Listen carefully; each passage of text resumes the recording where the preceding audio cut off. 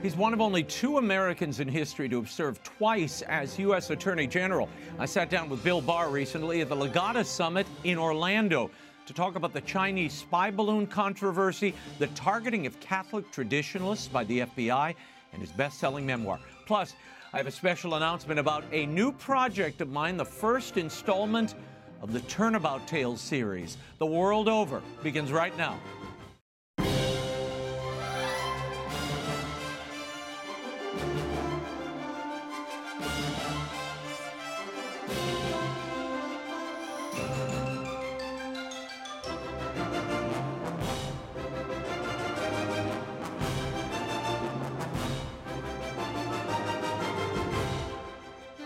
Now, Raymond Arroyo.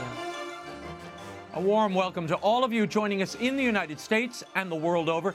If you'd like to comment on tonight's show, send me a tweet. I'm at Raymond Arroyo. Let's get started. He was both the 77th and the 85th Attorney General of the United States, serving Presidents George H.W. Bush as well as Donald Trump. His recent memoir, One Damn Thing After Another, Memoirs of an Attorney General, chronicles not only the cultural and spiritual challenges we face as a nation, but it's a snapshot of the history he saw up close. I sat down with the former AG at the Legatus Summit in Orlando, Florida. We had a wide-ranging discussion, including his take on some breaking news. Here's my exclusive conversation with William Barr. Bill, great to see you. Now, in a little bit, I'm going to tell you about the last time I saw Bill, which is interesting historically, but we'll get to that in a moment. I want to start with your parents, Bill. Your father was Jewish, your mother Roman Catholic. You write in the book about what you learned from them. Share with the audience the principal lesson you learned from them, and then if you would tell that great story of the day you were robbed in your apartment complex in River Park. Yeah. And the lesson that taught you, the image it gave you going forward. Right. Well, I was raised in Manhattan on the Upper West Side, right by Columbia, because both of my parents were at Columbia. Now, my father really didn't identify as a Jew. He was raised in a secular Jewish family, but he had agreed with my mother, who was a rock-ribbed Irish Catholic from first generation from Hartford, Connecticut. Who was the first to go to school and college and graduate school. He promised that he would raise the kids Catholic, and he respected the Catholic religion. He knew more about it than any Catholic I knew, and it took us a long time to figure out. He ran out of a lot of excuses as to why he wasn't receiving communion on Sunday. Pop, why aren't you going up to communion? Well, you know. But anyway, we finally figured out he wasn't, but he was the font of all knowledge in terms of religion, and he always took the orthodox position. He would tell us, go read chapter 11 of Augustine's Confession. Go read this, go read that. And so we were raised solidly Catholic, but not in a heavy-handed way, because they were both academicians. And their mantra to us was, understand what you believe, think it through, make your beliefs your own, understand why you believe something, and do not follow the herd. Do not go along with the conventional wisdom. And stick to your guns. There'll be times where you might be the only one who thinks something, and just because everyone else thinks differently doesn't mean they're right. And one of the interesting things is, and when it came time to go to high school, you know, could have gone to Regis, the Jesuit school, or Horace Mann, which was sort of this, you know, very prestigious private school, but it was almost all Jewish. And they sent us to Horace Mann because they said, you know, it'd be good to learn how to defend, be different, understand, you know, that people have different views, and be able to defend your own position. So that's how I was raised, and there were 4 boys, and they did a good job, at least with my younger brother, Stephen, who is a theoretical particle physicist, and some of you may read his stuff in First Things and National Review. He's his big area is the compatibility of religion and faith and science. So at least they did a good job with him. Yeah, well, I think they did a good job with you too, Bill. Tell me, tell me, though, about that story. You are leaving your apartment building in River Park. You are robbed by a group of thugs. Right. What Yeah, happens, and what did that image tell you? So we walked every morning to our Catholic school, and people don't do that, I guess, nowadays, maybe in New York, but it was several blocks we walked. And I was going with my brother. I was about 5 or 6 or something like that, and my brother was 3.5 years older. And we got down into our lobby, and we were heading out, and some thugs came in. Now, at the time, they seemed like really old kids, but they were probably 15 or 16 years old. But they stole, everything we had, our hats, our gloves, they went through our pockets and took everything. And meanwhile, I pushed the button, and I said to my mother, we're being robbed. And the kids ran out, and next thing I know, the elevator door opens, and my mother comes storming out in her apron.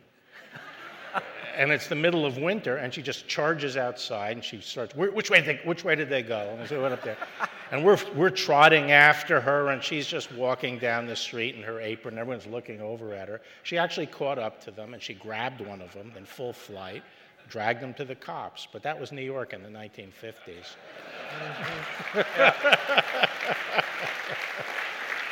We need more of those mamas. Yeah. We need a few more of those. Yeah. Now, I'm going to skip over a few things. You went to Corpus Christi Parochial School. You said it was the most influential, formative experience of your life, profound formative influence on my life. Other than my parents, yeah. Why and how?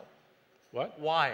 Why was it so I don't know. It just, there weren't many Columbia families that sent their kids to Corpus Christi. It was a very mixed group, a lot of middle-class, working-class Irish, Hispanics, and so forth. It was taught by nuns who in those days were really a great teaching order. Now they're all into social justice, and they sort of waddle around their mother house doing good, but they don't teach at schools anymore. But anyway, well, there are a few Dominicans in the house who might disagree, Bill. But these nuns were the best. They did a great job teaching, and one of the people who graduated from that school, you're all, not all of you, but many of you are of my generation, and you know George Carlin, the comedian. He was the other distinguished alumni of Corpus Christi School, and he turned against the church, very acerbic about the church. But if you go and look at his stuff, he always says, "But the greatest thing was Corpus Christi School. They taught you how to think for yourself. They taught me. I was so independent. I actually turned against the church. But anyway, it was a great school. But also, I fell in love with the aesthetics. I don't want you to think I'm shallow and just taken in by all the aesthetics, but to me, serving Mass, serving the high. Corpus Christi was known for its beautiful liturgies and its professional choir, and just serving at those things, it really emphasized to me transcendence, reverence, holiness, and it really took a hold on me. What I did not know, I'm going to do one little. Yeah. He's a TV guy. Your wife will call me when that re-airs on TV if I don't fix that. I know it. Thank you, Chris. I did that for you. What I didn't know about you, Bill, is that you are a China scholar. Yeah. You spoke Mandarin, which I did not realize. I want your take on what we're seeing now. This whole interview, we're going to go back and forth a little bit. What do you make of these Chinese spy balloons that are now... Apparently, we've got so many of them, Bill, they have their own hunting season because they shot one down the other day over Alaska. We found another one today. Yeah, right. They're proliferating. It may be the right. only thing reproducing now, Bill. Right. Well, that's right. But your take on the slow roll of the Biden administration to identify what this was and to intervene. And they claim the Trump administration, this happened under the Trump administration. Did it? I wasn't aware of it. I was on the National Security Council. We were never told it happened. And I guess they're now saying that it happened, but no one ever told the Trump administration. But, I went into Chinese studies because my father had been in OSS during World War II. I wanted to be in CIA. That was my career goal. Everyone else was taking Russian studies. And it was all the Russian programs were crowded. This was the Cold War, obviously. And I said, well, the other enemy is China. So I'm going to start studying Chinese. And I studied, and I got my BA and MA in Chinese, and the CIA hired me, as soon as I got my BA. And so that's how I got into it. That was my first job at CIA. And I felt then, I feel now, the Chinese are the major challenge to American technological leadership and political leadership around the world. And I'll just put it in a nutshell. People are underestimating how aggressive, committed they are to displacing the United States, and they want to publicly humiliate the United States and make it clear that they have now moved into the driver's seat as the world leader. And I think for the next 2 or 3 years, there's a very high risk of conflict with the Chinese. It's the most serious foreign policy problem we face. What do you make of the president's comment the other day that this is not a serious breach, not a major breach? The spy balloon that apparently are moving like the Skyway in Disney. I mean, they just keep flying in. I'm not a big fan of the Biden administration. Really? Hold on. Number one, their policies generally are are not strong enough. But aside from that, they're ditherers. They're always 2 or 3 steps behind.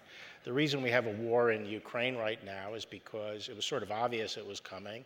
And instead of moving quickly to put in forces and equipment that would have deterred the attack, they waited till it occurred, and now we're putting in stuff usually several months after it should be put in.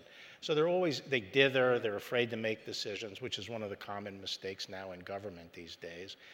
And they didn't do the obvious thing that had to be done with the balloon, which was shoot it down very quickly and make it clear we're not going to tolerate that kind of thing. These balloons can pick up a lot of intelligence that satellites cannot pick up. And the fact that they're putting so many over the United States, over our bases, picking up communications and stuff, is a serious problem. They have tremendous artificial intelligence and intelligence capabilities, they're just sucking up all this information and putting artificial intelligence to work on it, and it's a major danger for us. Well, you leave the CIA. You met George H.W. Bush at the CIA. Yes. Tell me about that experience of working for him there and then as his Attorney General, and what did you take with you on your second stint of Attorney General from that experience? Was there anything you could take? It's one of these things, caprice in life. I was going to law school at night when my wife and I, Christine, who's here tonight,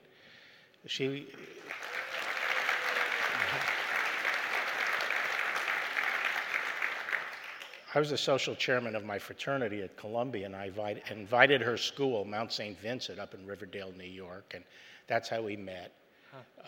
And I interviewed her on the front steps of my fraternity during a break, and I found out she was Catholic, but she was also a Republican. And I said, okay, those are the 2 boxes I need checked. So, will you marry me? But anyway, in New York, that's no short order.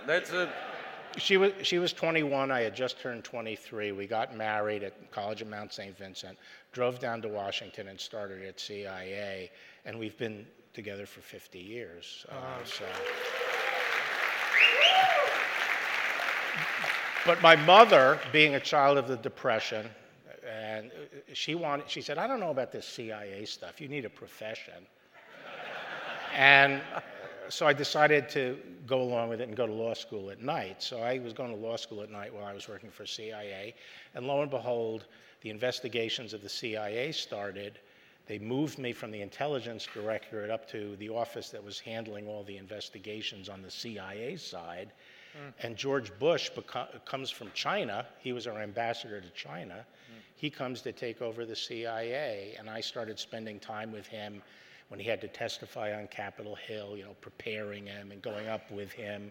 And he knew that I was a China specialist, and so we established a relationship. And later on, when he was vice president and I was working for Reagan in the White House, we rekindled our relationship. And then when he ran for president, he asked me to help out on the campaign. And then I was one of the first appointments he made over at in the government, but over to the Justice And what did you learn from that experience about the interaction between the Attorney General and the President?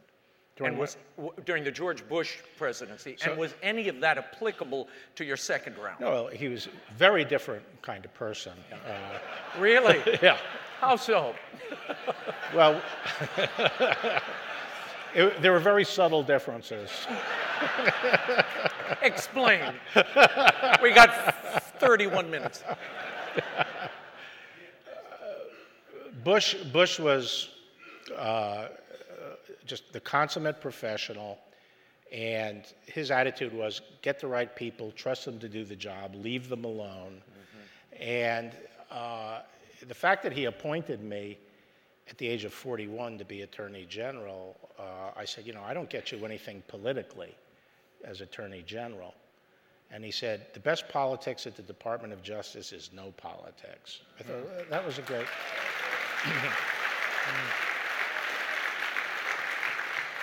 So he completely left me alone to do the job, and he had confidence and trust in the decisions I made. And he was, of course, the consummate gentleman. Trump was I knew what I was getting into with Trump. Why did you were not a fan of Donald Trump when he was running? No, he was not my candidate. Okay, but you decide to go back into a second White House, into a second Attorney General chair. Why would you do that? What persuaded you? Well, that was 2 years into the administration. I had supported Jeb Bush. Then I supported Marco Rubio when Jeb dropped out. But when Trump became I was never a never Trumper, because I felt we were at a critical juncture. I think after my own view, after 8 years of Obama, we were going over the cliff. And the progressive wing of the Democratic Party had seized power and was picking up. And I felt the Republicans had to win this election or we'd get into such a deep hole we couldn't dig out. So when Trump got the nomination that night, I signed a contribution to him and I supported him. And I hoped he would rise to the occasion.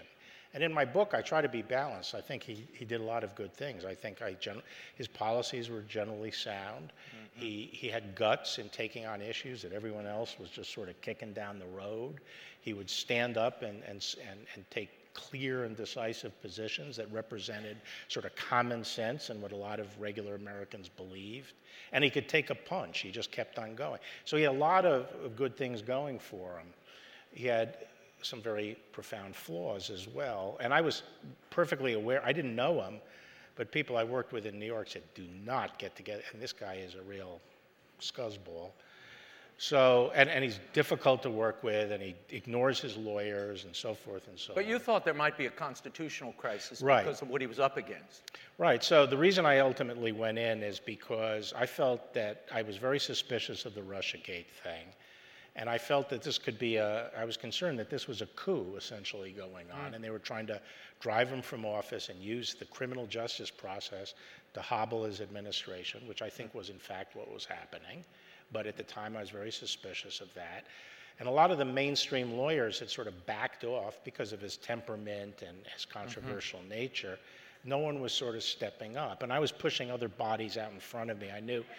I knew he needed another attorney general after the midterms, and I was recommending other people. How about this person? How about this person? I was trying to get some senators to back some other people. But it kept on coming back, like, he wants to talk to you.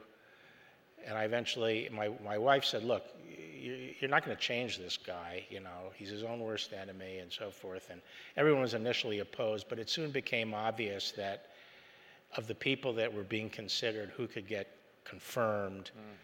And I felt, I could help stabilize things. I felt that we were headed toward a potential constitutional crisis. I thought he should be given the chance to have his administration. And so I went in to try to help stabilize the situation, which I think I did. And I think he had a shot.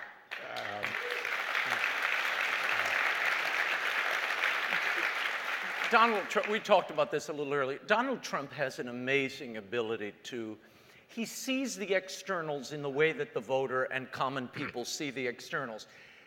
tell people, you would walk in on occasions and he'd go, look at you.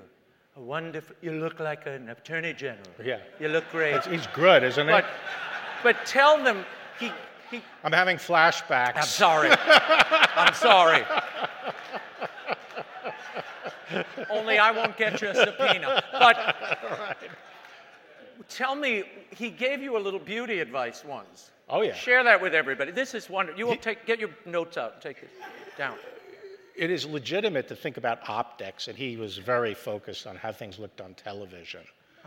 And so, you know, when I was up for my hearing, he got mad because he felt I was being too nice to Mueller in my confirmation hearing. And his wife, Melania, said, "Are you crazy? This guy, look at him. He's central casting. He looks like Attorney General, and he's doing a great job, and you want him to get confirmed." And he told me this story later. He says, "You're right out of central casting. You look good." And whenever I go on TV and have a sparring thing with the reporters and stuff, I'd always come back in, and he's always watching it because he watched Fox News 24/7. And it wasn't like, you made a really good point. It was like, you looked good. You looked good. You looked like an attorney general. Right? And so one day we were sitting in his office, and I forgot exactly how I think, someone made a comment about me being big or something. I said, "Yeah, well, I'm a little on the stockies." He said, No. He said, "Whatever you do, do not lose too much weight." He said, "You're like me. It fleshes out your face. Your face looks young because you have those, it fleshes it out. If you start losing weight, your face is going to sag." Don't do that. So I gained 20 pounds working for Trump. See, you took the advice. One way or the other, he inflicted that advice on you, I think. Right. As Attorney General, you initiate a probe of this Russiagate investigation. Right. And I won't bore everybody with all the details, but Carter Page in the Trump campaign was surveilled. They dragged General Michael Flynn in for a conversation that they already had the transcript to, but they send the FBI, Comey, the former FBI director, sends the FBI in to investigate Flynn. You knew they had the transcript. Mm-hmm. What did you come, at the end of the day, when you looked at all the evidence, you determined what about the Mueller probe, and what do these people need to know about that probe? Well, as I said, I was suspicious going in about what this Russiagate stuff was, but people were acting so cocksure about it. You sort of said, maybe they have something. Maybe I'll be surprised at the end of the day. My bottom line conclusion, this thing was a hoax from day one. They didn't have a legitimate basis for investigating Trump. It's, I think there's obvious information that suggests that Hillary Clinton's campaign dreamed this thing up to try to tar Trump. For some reason, and I hope Durham is able to shed light on this, the FBI jumped on this theory and went hammer and tong after Trump, and was using electronic surveillance and other things. So I waited until Mueller was done. But my view was, as Attorney General, part of my responsibility is make sure that there's no abuse of intelligence powers, especially in our political process. And so I wanted that to be reviewed. I wanted someone to look at it, so I brought in John Durham to look at it. And you would have thought, this was some act of, Nazism or something, that I would want to say, how did this thing get going, and why was it that you were spying on a presidential campaign? First time, this has been known to happen. And, if the shoe was on the other foot, you and I know that all the civil libertarians would have been up in arms, that this would have been a great scandal. Right. So that's why I did it. I felt we had to get to the bottom of it. And of course, that probe's not complete yet. Durham is still right. to turn. Well, one of the interesting things that's come out, in which Durham tried to bring out in the different unsuccessful prosecutions, I think they were legitimate prosecutions. The Russians were aware of Hillary Clinton's whole effort to tar Trump. They were aware of her retention of Steele, Christopher Steele, the MI6 person. The Russians knew this was going on, and it turns out that the guy who Steele hired to be the source of all the conduit of all information that went into the dossier was suspected by the FBI of being a Russian agent, a member of their intelligence service. So there was Russian collusion. You would think someone would say, well, there's some red flags here that maybe this was a Russian operation. At least there's more evidence of that than anything else. No one looked at that. The FBI didn't stop to look at it. Mueller, who was aware of this, didn't look at it. Someone had to look at that. So it was collusion, just the other way around. Possible. Allegedly. Yeah. We have to be precise here. We have to be concerned about that possibility. At one point in a conversation with Mueller to you, he says, I have to do this to protect democracy. Yeah. We hear that line again and again. We hear it today being invoked politically.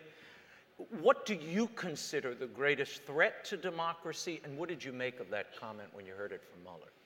Well, I'd known Mueller, and he'd been a friend for 30 years. I thought it was sort of pompous and overstatement of the situation. But to me, when I hear about this stuff about a threat to democracy, I'll say, okay, you know what the threat to democracy is today? It's not that people aren't going to be able to vote. The other great element of democracy, before you even get to vote, is public debate and discourse. Because people to govern themselves, even before voting on something, has to be able to debate, try to form a consensus. That's why the First Amendment is the First Amendment, because it is essential to self-government. And the threat to democracy today is the squelching of public debate, the voicing of different ideas and so forth. And that's central to self-governance. It's central to democracy. And I feel that today, you know, the liberals like to make a lot of the McCarthy era, those black days of the McCarthy era. I'm not suggesting they weren't bad. But I think any day in the United States today, there's more oppression of individual liberty than happened during the entire McCarthy era.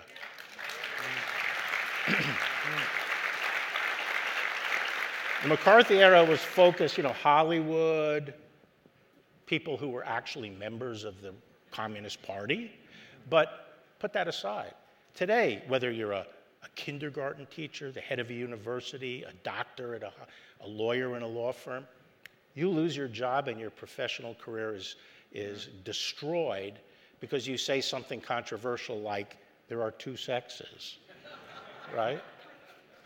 I think I'm going to leave the stage with that controversy. Yeah. Let's talk for a second about religious liberty, which was such a focus for you as AG and the Trump administration. You gave a landmark speech at Notre Dame University when you were AG that you were labeled, I'm going to read this, a Talkmada in a business suit for suggesting that the secular project had become a religion. Explain what you mean by secular project and how has it become a religion? Only if I were a Talkmada. If only.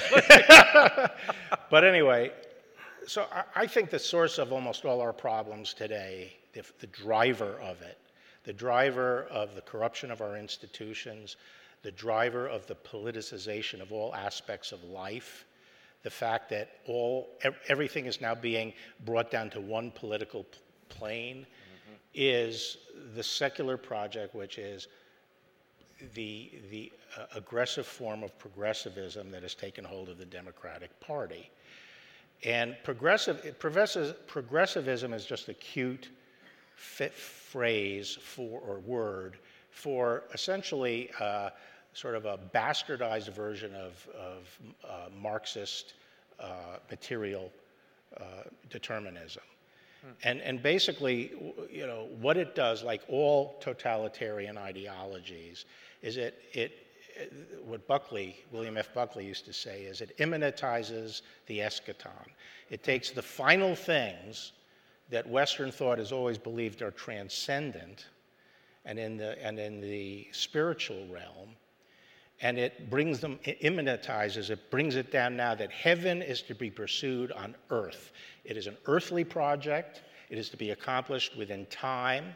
It is a collective fate. It's not that we each seek salvation, but it's a collective organization here on earth, and we're going to use the coercive power of the state to reach this perfect nirvana, and that's why it's totalitarian. It's ill-tempered because unlike personal salvation, you can save yourself and everyone else can go to hell. But if your project is a collective outcome, then people who resist it are in the way of salvation. They're blocking, they're on the wrong side of history and blocking the progress of the human race. And so they're not only wrong, they're evil. And because this has to be accomplished in time, there's an urgency to it. That's where all the ill temper comes, and this is where the corruption of our institutions come, because a lot of people don't necessarily buy into this intellectually, but this worldview is seeping into the culture. And the idea is that I can disregard the values of the institution I'm in, whether it be the media or law enforcement or the medical profession or science, and disregard the values of objective truth and so forth, because I am after a higher purpose. That justifies my departure from the standard. And that's what I saw in the Department of Justice.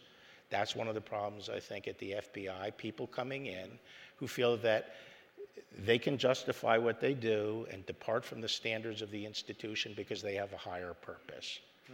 And that's what I mean by the secular project. And it has all the intensity of a religious war, because unlike religion, which is tempered by, for example, Christ's repeated injunctions, don't worry about the splinter in your neighbor's eye when you worry about the log in your own, or don't be the first to cast stones, and so forth. The New Testament filled with all these injunctions against presumption, right? You don't have that in the secular field. That's how they feel virtuous, they signal their virtue, and so forth. Yeah.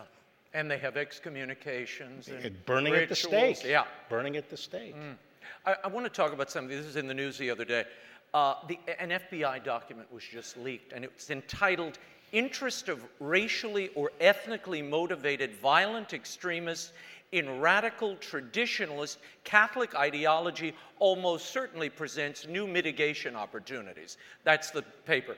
It essentially classifies people who attend the traditional Latin Mass as extremists, and it identifies the rosary as an extremist symbol, citing an Atlantic article. I mean, this would be like asking Donald Trump Jr. to describe Joe Biden and putting that in the FBI file. I mean, none of this makes sense to me. Your reaction to the FBI focusing and targeting traditional Catholics as extremists or part of an extremist movement? So there are a lot of issues, like all institutions, I think all our institutions are going through similar things, and like all those institutions, the FBI has a load of problems, and they're multiple different problems. I would suggest you go and read the testimony of a former senior FBI official named Tom Baker, and one by a woman agent named, I think her name was Parker, where they describe the problems. It's not that the whole institution is rotten, but there are serious problems, including people coming in who have, they don't have the traditional law enforcement orientation, and they go off and do this thing happened in Richmond, Virginia, by an intelligence analyst. Now, in normal times, that person would have been squashed quickly. They would have just fired that person. It was obviously crazy.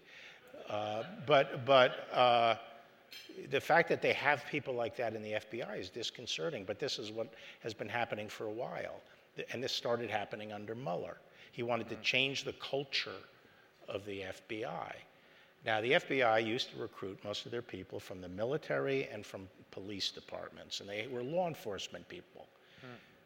And now they have a lot of crazy people coming in. Not all of them, but they just have more than their fair share who do these stupid things. And then the problem as an institution is they've become careerists. A lot of their managers are afraid to rock the boat. They want to hold a position for 2 years, have no controversy, and then move on to the next position. Well, you can't do your job with no controversy nowadays. And so they just allow this stuff to happen. Those are just some of the problems going on in the FBI. Yeah. Well, what about your reaction to the DOJ's reticence to investigate the 100+ attacks, vandalism, explosions at Catholic churches and pro-life clinics since the Roe overturning? Yeah. Why the reticence to investigate and prosecute these crimes? So I think there are some of the posture of the department that we're all concerned about is top down. Maybe not, some of it, I think this thing about going after the PTAs or the parents, that was a White House driven thing. I think in some offices around the country, the U.S. attorneys are very partisan and, they want to go after the pro-life movement and things like that, and it's coming from them. Another type of it just comes from the rank and file. First time I was Attorney General, it was after 8 years of Ronald Reagan. It's a lot different institution than after 8 years of Obama, which was the second time I went in. And if I were to go to the department and say, look, we suspect this prominent Democrat, their son maybe, have engaged in some hanky, who would like to investigate that? Very few hands would go up. Partly because that's not their political orientation, and partly because they don't view it as a good career move. But if you say, let's go after this Trump associate, boom, everyone wants in on the act. And that's one of the problems we have institutionally. It's a problem. It is a big problem. Yeah. You spent a good chunk of your time as AG fighting these drug cartels and trying to build relationships with Mexico and our other partners in South America to not only control them, but to control them on both sides of the borders and battle them on both sides of the border. Where are we now? What happened when you left that office? And what is your appraisal of legalized drugs in the United States and how that is fueling whatever we're seeing from these cartels? Is it? Well, I think it is. I think legalizing marijuana and legalizing other drugs is insane. I mean,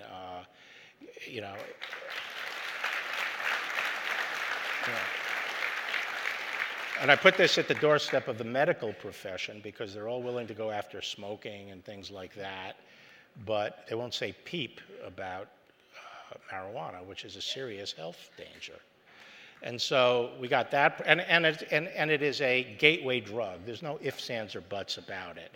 Okay, and people who get into that not only have their own problems, and you don't want a zonked out population. It's not good, but it is a gateway to harder drugs. I'm opposed to that. Put that aside. Trump had good instincts on the drug war. Like me, he believed that you have to have not only the treatment side, the demand side, but you have to go after the supply.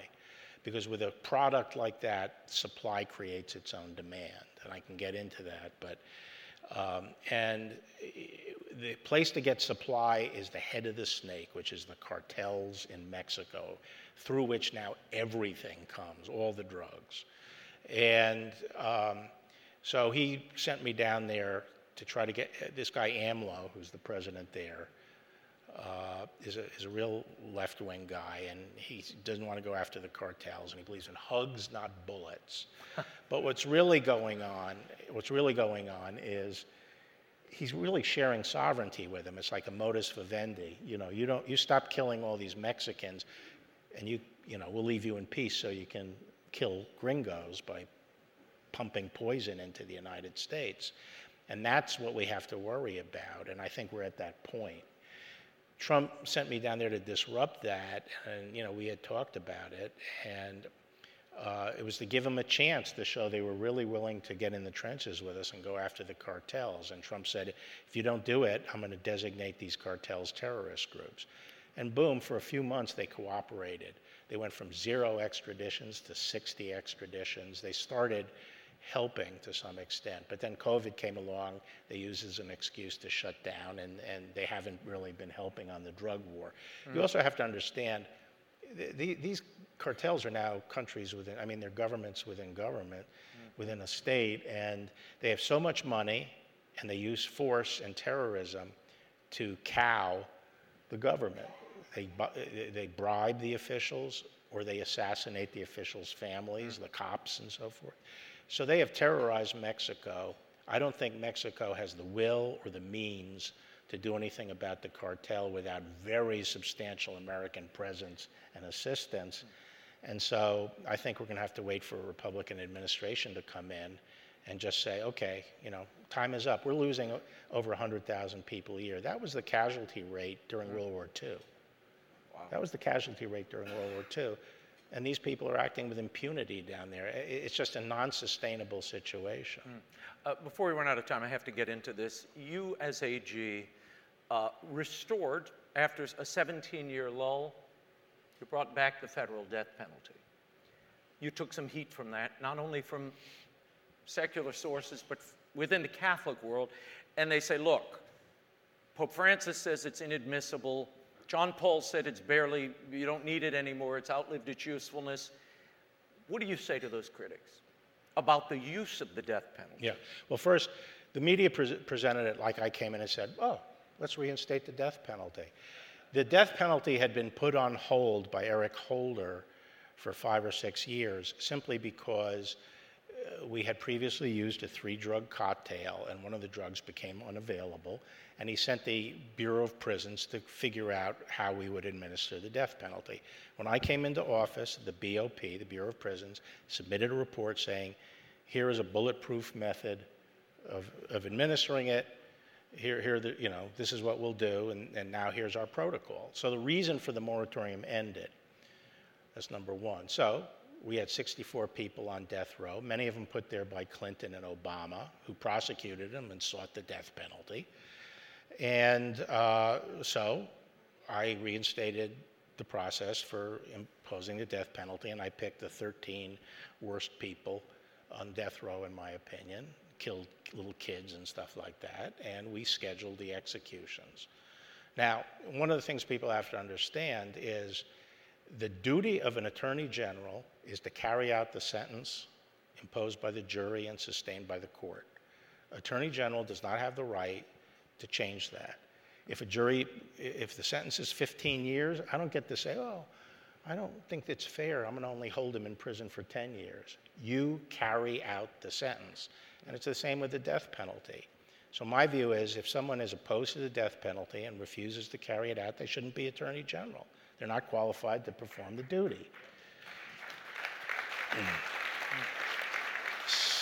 Second, I personally believe that it's important to have the death penalty available and used for heinous murders. And I won't get into the details. Some people have said my discussion of this is one of the best discussions of the death penalty they've read recently. And I explain why, as a matter of retributive justice, it is justified. And I don't think when the clergy goes out and equates retribution with vengeance, they are serving the public interest, because they're very different, and I explain the difference between revenge and a system that imposes proportionate justice through a reasoned system of criminal justice. I also believe it is a deterrence, and there are different kinds of deterrence. One of the things I say that I haven't seen many people point out is that in many of these crimes, there's a moment where the murderer is deciding whether to kill that little girl who they have just raped, or kill the couple that they've taped to their chairs during a home invasion, or kill the young college kid behind the cash register in the convenience store. Now, what does society owe those victims at that point? We're not there, the cops aren't there, but someone is trying to decide. Right now, they're only exposed to prison time, but they're deciding whether to kill that person. And I believe it's the duty of society at that point to do everything possible to deflect that murder. And what is it that we want that criminal to hear being whispered in his ear by the government? And I say it's, if you kill this person, you forfeit your life and you will be executed. And I think a government and a society that is not willing to defend the innocent life by having that credible threat is not morally virtuous, they're morally bankrupt. That's my view. Now, I want to say one thing about the church's teaching. Yes, get into that. Good. I didn't do this flippantly. I didn't take delight in approving these executions.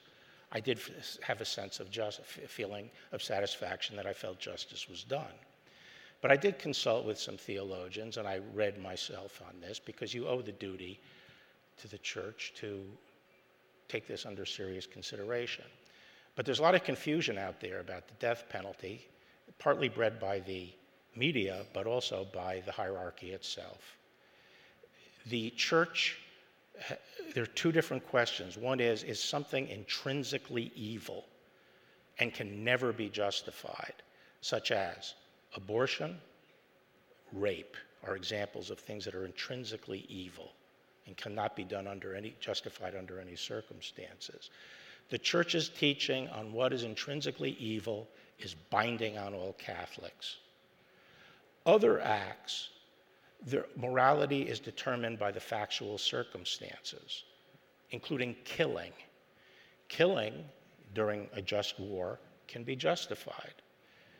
Execution for 2,000 years was taught by the church is taught is not intrinsically, capital punishment is not intrinsically evil. It depends on the circumstances. That's called a prudential judgment in applying the circumstances, the moral teaching, to the specific facts. The church's opinion on that is not binding on all Catholics. It is due deference and respect, but you can disagree.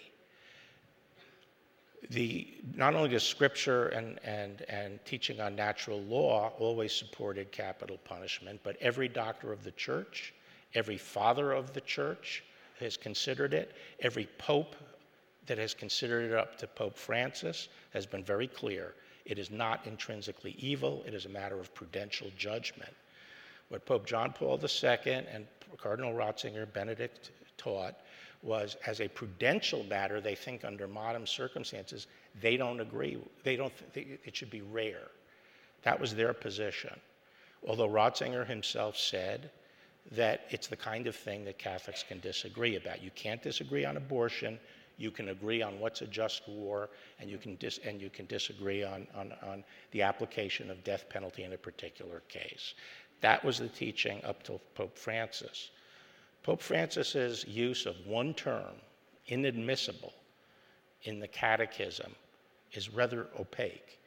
I personally do not feel it is possible to overturn 2,000 years of consistent, clear, and universal teaching of the Church without seriously undermining current doctrine on the reliability of the teaching magisterium of the Church. But even if it could, I wouldn't read the word inadmissible to mean that we've changed 2,000 years of consistent teaching of the Church. I think it's just a question of prudential judgment. And like Nino Scalia, who said, I have given serious consideration to the Pope's position, and I disagree with it. So.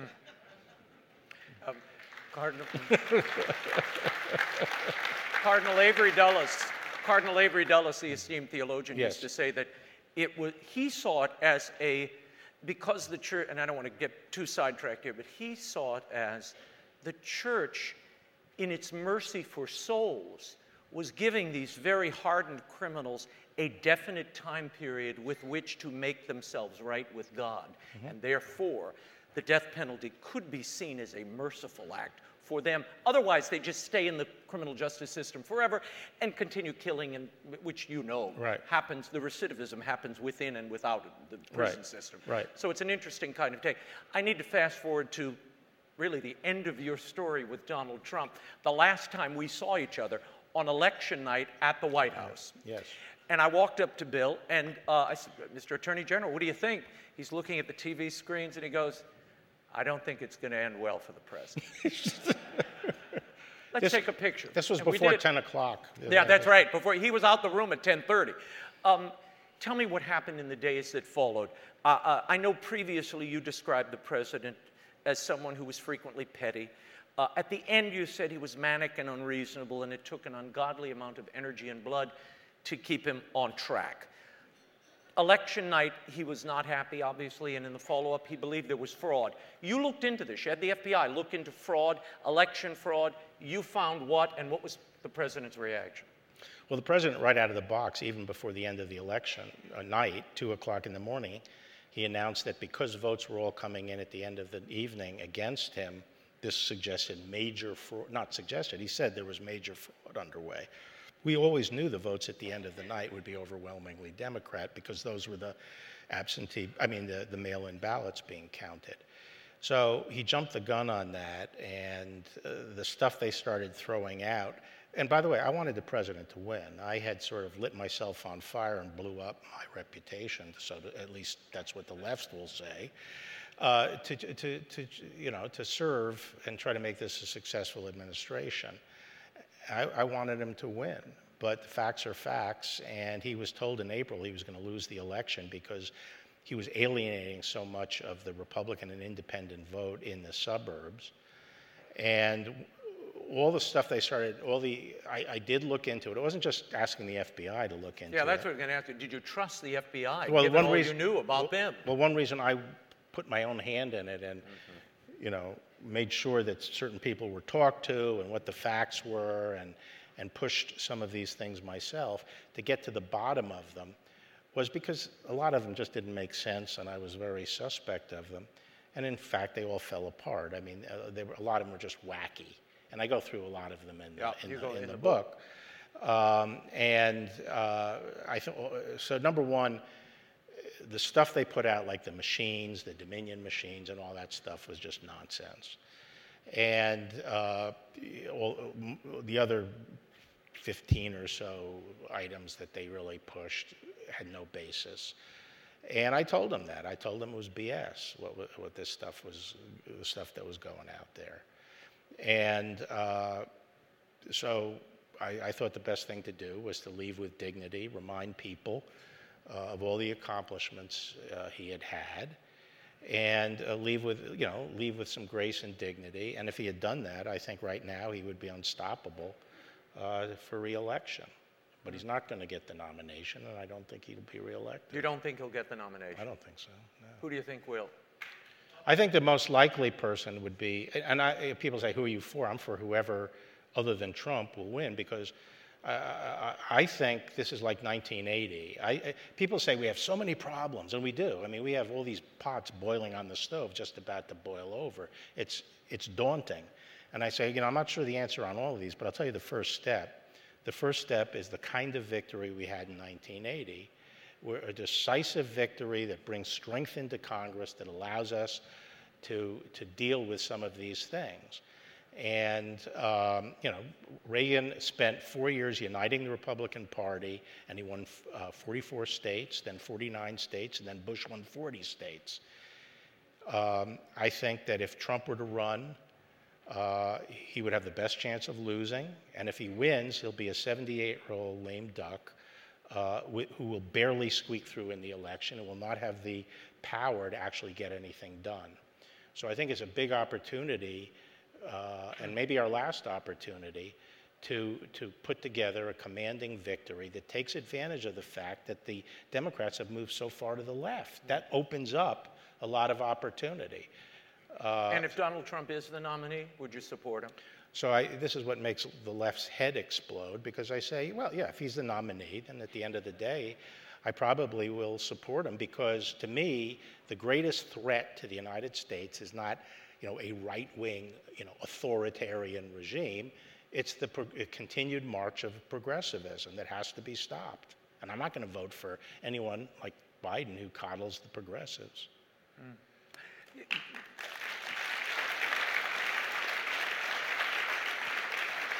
Your thoughts, while I have you here, on January 6th, which has continued to be evoked. Do you believe President Trump intended an insurrection, intended to topple democracy, which is what we hear often, overthrow democracy? I think what happened on January 6th, from what I see right now, was a riot which by definition got out of control, and some of these elements there broke the law and went into the Capitol, and they should be prosecuted. I haven't seen anything yet suggesting the president was part of a conspiracy to use force to stop the count. If he was, that's a problem, but I haven't seen that evidence yet. But I think he did precipitate it and has moral responsibility because he led people to believe that there was something they could do on the Hill. To help and to intimidate the vice president and force the vice president to do something. And he set up that situation. So to me, it was a shameful exercise. Now, do I think it was an insurrection?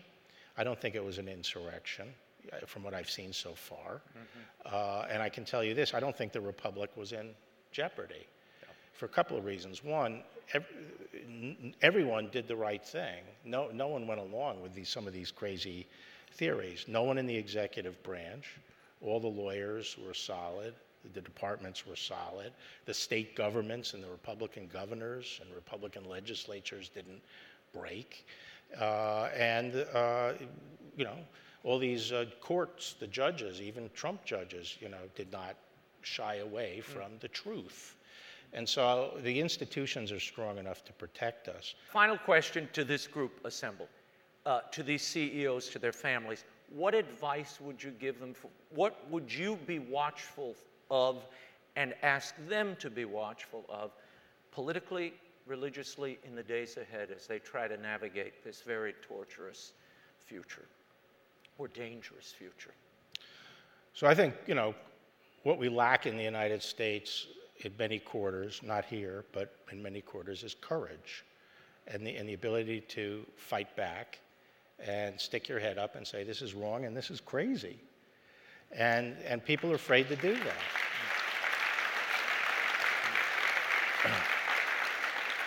But courage is contagious, and once someone starts doing that, then it'll build, because this is crazy what's going on. I mean, none of this, even 3-4 years ago, people would have been put in loony bins for saying this. Well, that's probably politically incorrect. Yes, you can't say loony bins or loony tunes. I'm showing my vintage there, but. Ladies and gentlemen, first of all, please thank Bill Barr for joining us today. Thank you, Mr. Attorney General. Thanks. What a pleasure. One Damn Thing After Another, Memoirs of an Attorney General by Bill Barr, is available at bookstores everywhere and online. And my thanks to the folks at Legatus for helping to make that interview possible. We are just a month away from a very special event, the release of my new picture book, the first installment of the Turnabout Tales series. It's called The Unexpected Light of Thomas Alva Edison. It captures a forgotten and largely hugely important bit of history. It'll resonate, I think, with anyone who's ever been told you can't or you aren't smart enough. You can pre-order it now from Amazon, EWTN's catalog, Barnes & Noble. We have a motto for the Turnabout Tales series: challenges faced, paths changed, and history turned. And that's what happens in every one of these books. The first, The Unexpected Light of Thomas Alva Edison, is really for the young person in your life and anyone who might be looking for some historical inspiration, and it could well inspire their own turnabout tale. Go to RaymondArroyo.com for all the details. That is all the time we have for now. Be sure to catch us next week. Until then, we'll be scouting the world over for all that is seen and unseen. On behalf of the staff and crew of EWTN News, thank you for watching. I'm Raymond Arroyo. Bye now.